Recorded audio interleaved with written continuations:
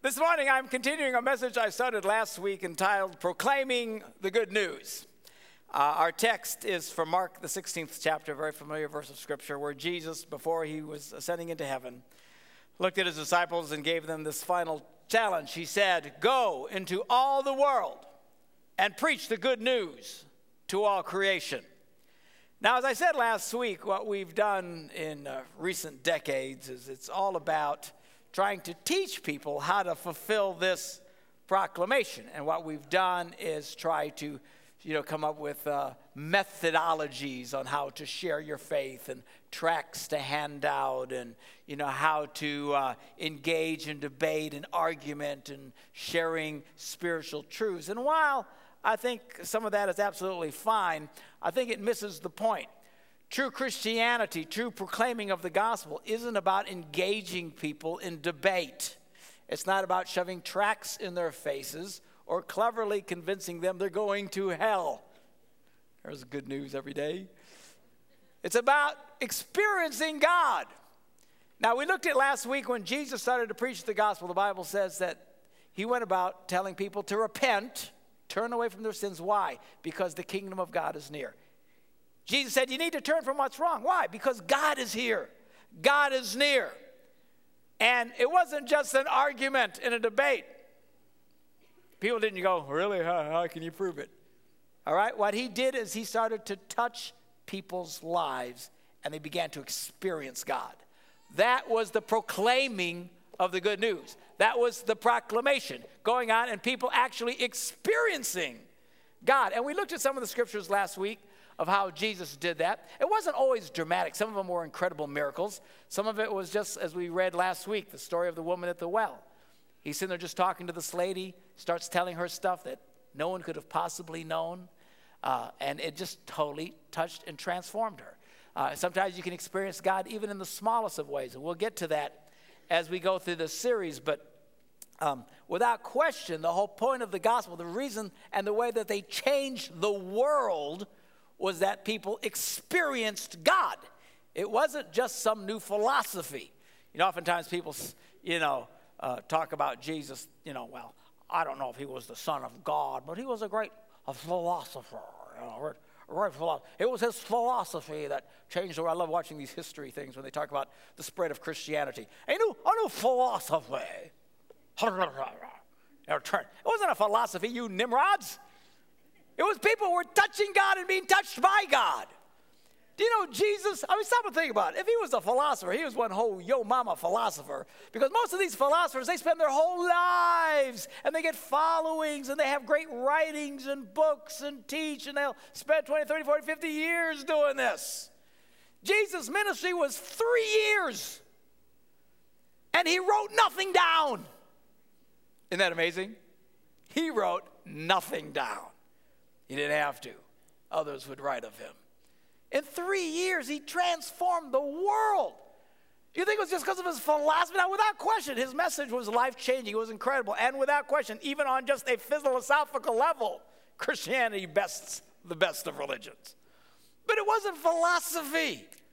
When they prayed for people, stuff happened. It was like, wow. Circumstances would turn. Situations would change. God was near, God was real, and it's a huge mistake for Christians who think they're going to go proclaim the gospel to make it about just tracts and ideas and concepts and arguments. People need to experience God, and we've got to get back to that. That's how the gospel is preached. Now, I want to pick up where we left off last week as we're going through the New Testament or the Gospels here, looking at some of the significant times where Jesus had ministered to people in various ways. I want to look at John, the 9th chapter. Now, this is kind of a neat story. I like this story because while Jesus was often surrounded by people who were crying out and calling for attention and wanting needs, and Jesus met their needs. If they were sick, he'd heal them. If they were brokenhearted, he'd comfort them. The people would experience God in unique ways. But I love this story because this guy didn't even ask to be prayed for. And Jesus just splashes the kingdom of God on him. We read about it in John, the 9th chapter. It says, as he went along talking about Jesus, he saw a man who was blind from birth. Now, some of his disciples asked him, Rabbi, who sinned, this man or his parents, that he was born blind? I mean, something must have done. Somebody did something terrible. Surely somebody did something terrible for this tragedy to fall upon them, which is a mistake, by the way, in thinking. But Jesus said, well, neither this man nor his parents sinned. This happened so that the work of God might be displayed in his life. As long as it is day, we must do the work of him who sent me. What work is that? Splashing the kingdom of God around, causing people to experience God and to see lives that have been touched by the hand of God. Night is coming when no man can work. While I'm in the world, I am the light of the world. Having said this, again, now this guy's just sitting there. He didn't ask for anything. Jesus goes over and he spits on the ground. Are these kind of funny? And he made some mud with the saliva. Now, I don't know how much spit you got to come up with to make a bunch of mud. But Pastor Rod over at Stevens Point texted me after the first service and said, how much spit is that? I was thinking the same thing. I mean, this is, woo, man, he's spitting it up, man. Making this mud. And then he goes up to the guy and sticks the mud on his eyes. And then he tells him, go wash in the pool of Siloam. I'd be thinking, if you hadn't put mud in my eyes, I wouldn't need to wash. So the man gets up, gets away from Jesus. He knew it was Jesus. That's about as much as he knew. Some teacher didn't think of him as the Messiah. He wasn't having faith. He just goes, the guy puts mud on his eyes with spit, goes over and washes off. And after he washes off and opens his eyes, he can see for the first time in his life. This is dramatic, right? This is like, wow. Well, his neighbors and all those who had formerly seen him begging asked, whoa, isn't that the guy that used to sit and beg? And some claimed, yeah, that's him. And others said, no, it only looks like him. But he himself insisted, no, it's me. I am the man. Well, how were your eyes opened? They demanded. And he replied, well, the man they called Jesus made some mud and stuck it on my eyes, told me to go wash. So I went and washed, and then I could see. We have to understand, this makes no sense to anybody. I mean, they kept asking him, how did he do it? He made some mud, stuck mud in my eyes. Well, it makes no sense. Why did Jesus do that? I have no idea. Why didn't Jesus just go, boom, and he could see? I don't know. I just think God has a fabulous sense of humor. Hakalugi, spit some mud in his eye. Like, what kind of mud was that? And that's people, But so if we did something like that, if I made some mud and stick it on people's eyes, and all of a sudden, or on your head, and all of a sudden we saw a miracle, you know what you'd all do? You'd all run over and want some of that mud. Wouldn't you? Wouldn't you? We'd have we'd sell mud. If you ride in today, we got holy mud. It's special today. God's going to anoint this mud. This mud will change your life. Which is a mistake. We make it about the stuff instead of about God. I think that's why Jesus kept changing things up. Kept doing stuff different. Why? It's not about the stuff. It's about me, he's saying. It's about God. So listen, guys, hock the loogie. Told me to watch. He said, well, where is this guy? He says, I don't know. I have no idea. Well, this creates quite the stir. I mean, this guy all of a sudden gets miraculously healed. It's like everybody's freaking out, And then they brought him to the Pharisees, the man who'd been blind. Now, the day on which Jesus had made the mud and opened the man's eyes was a Sabbath. And the religious people just had a cow about that stuff, You're not supposed to do anything on the Sabbath. They made it so religious. That's the thing about religious people. They take the basic truth and then they pile on it and just make it about a whole bunch of stuff that it's not about. It just becomes oppressive to people. That's what these Pharisees did. They were so paranoid about the Sabbath. They literally would say, you have to count how many steps you make in a day, because if you make too many steps, you're breaking the Sabbath and all. When God never said any of that kind of stuff. They just loaded it on, making it about stuff that it wasn't. So anyway, the Pharisees asked him how he received his sight. I mean, this is pretty impressive. And he says, well, he put mud on my eyes. And again, I think God's just grinning the whole time. And he says, and I washed, and now I see. Again, makes no sense. Well, some of the Pharisees said, this man is not from God, talking about Jesus. This guy, he's not from God. He does not keep the Sabbath. They're more concerned about the Sabbath than helping people. That's religious. Religious is more about nitpicky stuff. It's about changing people's lives. And then, of course, others said, well, wait a minute. You say Jesus isn't from God. Well, how can a sinner do such miraculous signs? And they were divided. Some thought, well, he has to be from God. He's doing cool stuff. Nobody, well, he's not from God. He's not doing stuff right. Finally, they turned again to the blind man and said, what have you to say about him? It was your eyes he opened. And the man said, I don't know. I guess he's a prophet. And the Jews still not believed that he had been blind and had received his sight until they went and sent for his parents. So go get his mom and dad. This can't possibly be true. And the parents show up and he says, is this your son? How is it? Is this the one you say was born blind? How is it that he can now see?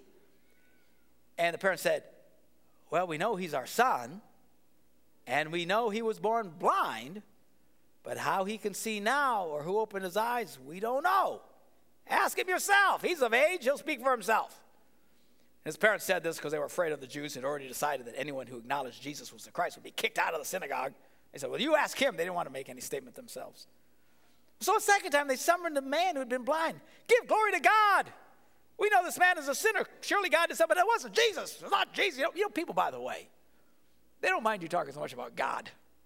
So you talk about Jesus. They have a cow. They have a fit. You know, they don't want to acknowledge Jesus. Or just praise God. Don't talk about this Jesus. I got Jesus stuff. Too much Jesus stuff. And the guy replied, listen, whether the guy's a sinner or not, he says, I have no idea. One thing I do know, I was blind, but now I see. You see, there's one thing about philosophy and arguments and stuff. You can debate that stuff all day long. But one thing you cannot debate is when God shows up and does something in someone's life. Wow. How do you debate that? That's what gets people's attention.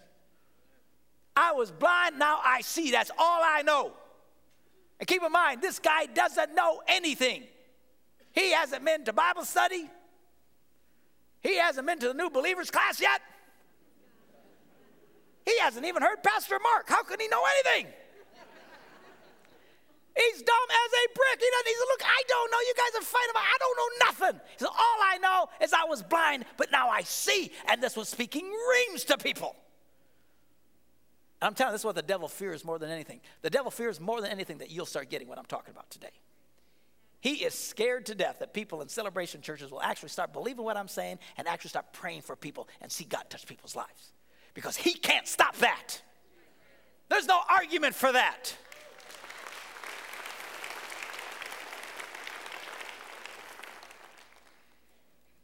Well, then they asked him, well, what did he do? How did he open your eyes? This guy's just getting irritated by now. He says, I've already told you. You didn't listen. Do you want to hear it again? Do you want to become one of his disciples? And then they hurled insults at him and said, you're his disciple, this fellow's disciple. We're disciples of Moses.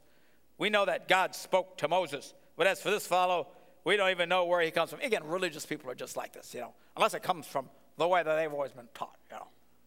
What, do you believe in Jesus? No, we don't talk about that at our church. Have you experienced God? I just go to my church, you know. There's so in their church, unless it happens to them, they can't get it. I got news for you. God will end run your church, including this one. God will not be stuck in a box. Somebody say amen. Amen.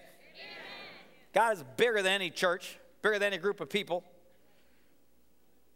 Well, the man answered, wait. So they hurled insults at him.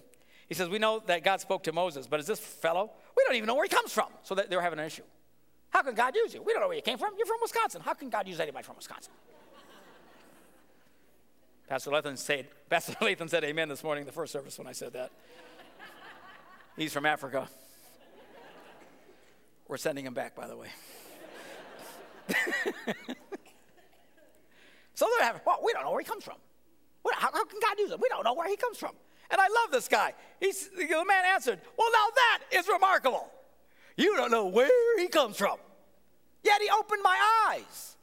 We know that God does not listen to sinners. He listens to the godly man who does his will. Nobody's ever heard of opening the eyes of a man born blind. If this man were not from God, he could do nothing. So here this guy, he's preaching. I love this man. He's just preaching to these guys. He doesn't know anything. It's common sense. Oh, they got really ticked. To this they replied, you are steeped in sin at birth. How dare you lecture us? They threw him out. Well, Jesus heard that they'd thrown him out. Then he went and found him. And Jesus said to him, do you believe in the Son of Man? Who is he, sir? The man asked. Tell me, so that I may believe in him. See, again, he had no idea Jesus was the Messiah. And Jesus said, you have now seen him. In fact, he is the one speaking with you. In other words, me. And then the man said, Lord, I believe, and he worshiped him. Pretty wild. People experiencing God. I just love the fact Jesus went and just did all this in this guy's life. He wasn't asking for anything. And we continue to read through the Gospels. He's going around. He's just touching people's lives. Now, he was also speaking incredible words of power. I don't want to deny that. Without question, his words were like, wow. But oftentimes they would hear his words and they would reject his words. I mean, what really got people's attention was the power of God. The miraculous power of God. Is that for me? Tell him I'm preaching. Cell phone. You can put him on buzz. Of course, that'll freak you out too. Be sitting in church all of a sudden, whoa, hallelujah. God touching, oh, that phone went off, man, that scared me. Think people are getting the Holy Ghost, man, this phone's going off. That ever freak you out, man? I saw this wire once. I'm trying to think, where's that wire from? Where's that go to? And I reached over and I touched the wire. The second I touched the wire, my phone just buzzed. Oh, man, it freaked me out. Thought I was being electrocuted.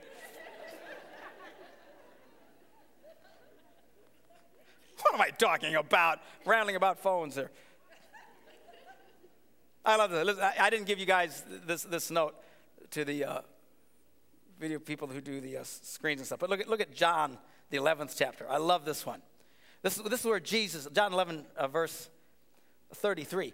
Jesus has come now, and he hears that his buddy Lazarus is sick. And he just takes his time. And he knows he can come and pray for him and heal him because everybody he prays for gets healed, right? So he's taking his time. You know, sometimes God will intentionally let the worst thing in the world happen to you. Sometimes God will intentionally let what you think is the worst thing that can happen to you happen. Why? Check out this story. It's exactly what Jesus did. He intentionally took his time getting there. Lazarus dies. Anyway, Mary was upset. Her brother, let's see, where was I?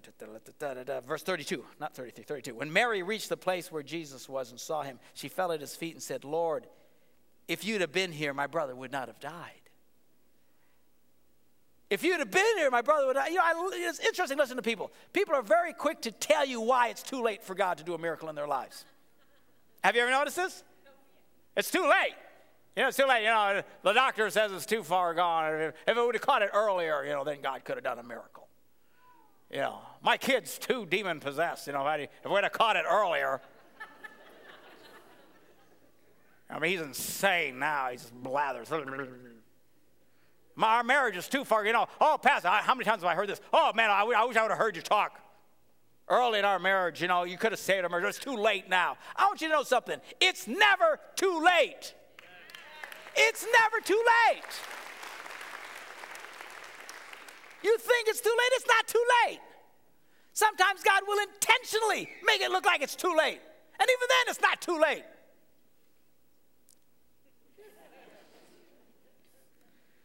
Jesus saw her weeping, and the Jews had come along. They were all crying. Everybody's crying.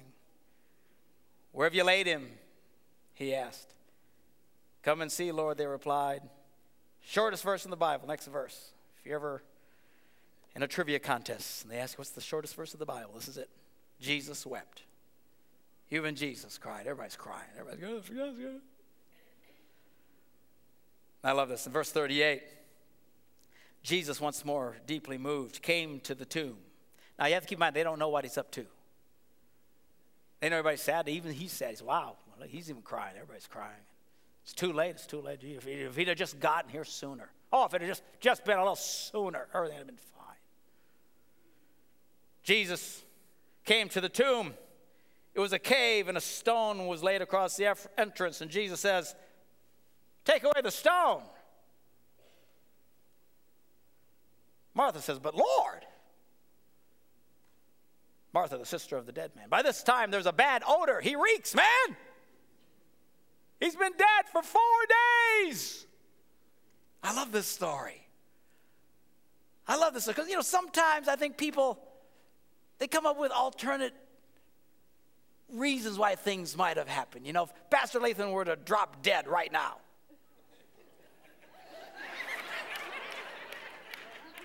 I'm not prophesying, I'm just an analogy here. If we were to drop, stone cold dead, everybody runs up and they can't feel his pulse and everything else like that, and oh my gosh, he's dead, call it, everybody would be freaking out. If I came and prayed for him and all of a sudden he popped awake, you know what the majority of you would think? Oh, he just passed out. Come on, you sinners, you know you would. Now, he's not dead, he's just mostly dead. Now, Princess Bride, see the movie. Inconceivable. Y'all know what I'm talking about? Y'all see this movie, Princess Bride? Boy, y'all need to watch this movie. It's a good movie. I just passed out, But I love this. 4 days, you're pretty dead. I think we've established he's dead. It's not the gas, it's not something. He's dead. 4 days, dead. So what are you doing? Jesus said, remove the stone. In verse 43, I love this. When he'd said this, Jesus called out in a loud voice, Lazarus, come out! Now that had just to freak the willies out of everybody. They probably thought he just wanted to go in and see him. Why is he rolling away? Dude, he's dead. Okay, go roll away. So he wants to see him. Jesus doesn't go see him. Stands at the front of that tomb and yells, Lazarus, come out of there! Well, instantly they're probably thinking, oh, he's lost his mind. He has gone over the edge. You know what I'm saying? He was on the edge, like Pastor Mark, kind of look crazy, but he's over now. Calling out to a dead man. And I love this next verse. The dead man came out. Oh, man, I hope there is instant replay in heaven because I have got to see this. Mostly, I would love to see people's responses. Now, you have got to, I'm telling you. I am telling you. If we are at a funeral and all of a sudden the dead guy sits up and looks, I'm thinking, where do you suppose they want a back door here, man? Because I am plowing right through there. Sir, put yourself there. I think I would pass out. This guy comes hopping out, man. People had to be going, oh, heart attacks falling all over the place. Nobody was expecting this. I love it. He comes out and his hands and feet are wrapped with strips of linen and a cloth around his face. Why? He's been dead. They wrap you up in this culture. When you're dead, they wrap you all up, and so he comes out. So it's like the Mummy movie. You know what I'm saying? It's not like he came out and said, how y'all doing? It's like, seriously, man, I would be dying. I would go, ah! Ah! It's the Mummy!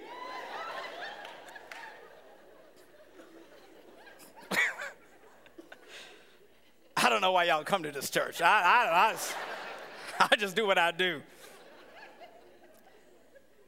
Jesus said, take off the grave clothes and let him go. What a great analogy. What a great analogy this is. The guy comes, he's dead. He is dead. And he comes up and he's all wrapped up. He's all right, just like a lot of us. You know, the beautiful thing about Christianity, unlike any other religion in the world, every other religion in the world, you want to become part of that religion, you got to study about that religion. You got to go to the classes about that religion. You got to say the prayers. You got to go through the rituals. You got to go through the whole deal. And after you've done it long enough and all, then you get into that religion and you practice that religion and you pray and you chant and you meditate, all in an effort of trying to touch God. Christianity is exactly the opposite. We start where those cats are trying to get to. You start by touching God. God touches your life. All of a sudden, whoa, you become born again. But you know what?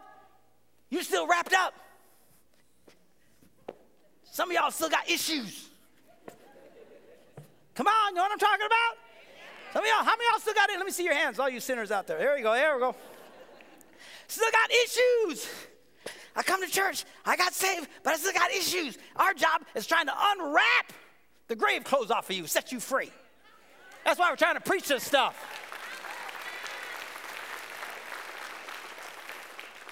Of course, some of you come to church, I unwrap it, you get out in the parking lot, you wrap it back up again. You do, you sinners? Stop that! I get you feet, praise God, you get out there, hey, wrap me back up again, man, I don't know.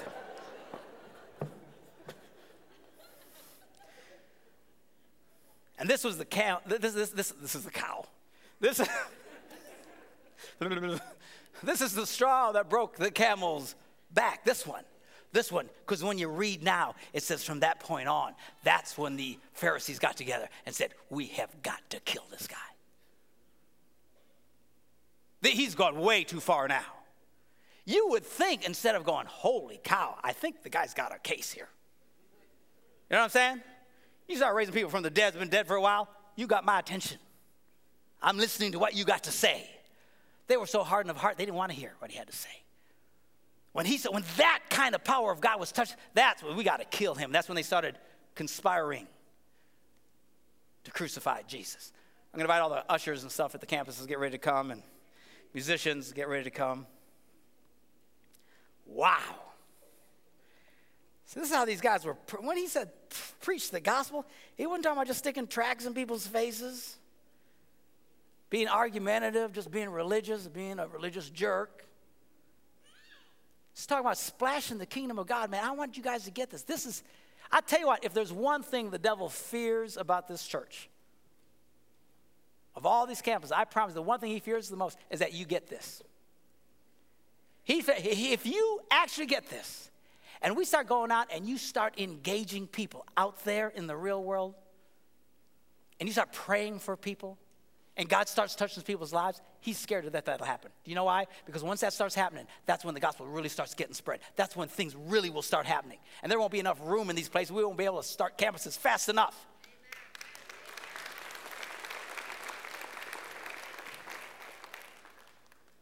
Look for opportunities. Man, when I'm out there meeting people and stuff in the world, I'm always like, how you doing? Whenever they say good, I always go, rats. Seriously, I'm looking for the people when you say, how you doing? They go, man, it's tough. That's when I light up and go, really? Oh, yeah. It's amazing when people are hurting, boy, they'll spill their guts to you. They'll tell you what they're struggling with. Haven't been able to find a job. Our marriage is in the toilet. My son's sick. My daddy's in the hospital. I don't know about this, that, and the other. And just say, man, let me pray for you. Pray for them right on the spot. Very few people, if ever, refuse to let people pray for them. And just sick God on them. You say, what's going to happen? I don't know. That's God's problem. But I'll show you what, God starts showing up and starts touching people's lives. Whoa, now you got people's attention. That's the splashing. See, that's the good news. The proclaiming of the gospel isn't a drag. Most people think of, oh, I got to share my faith. What a drag.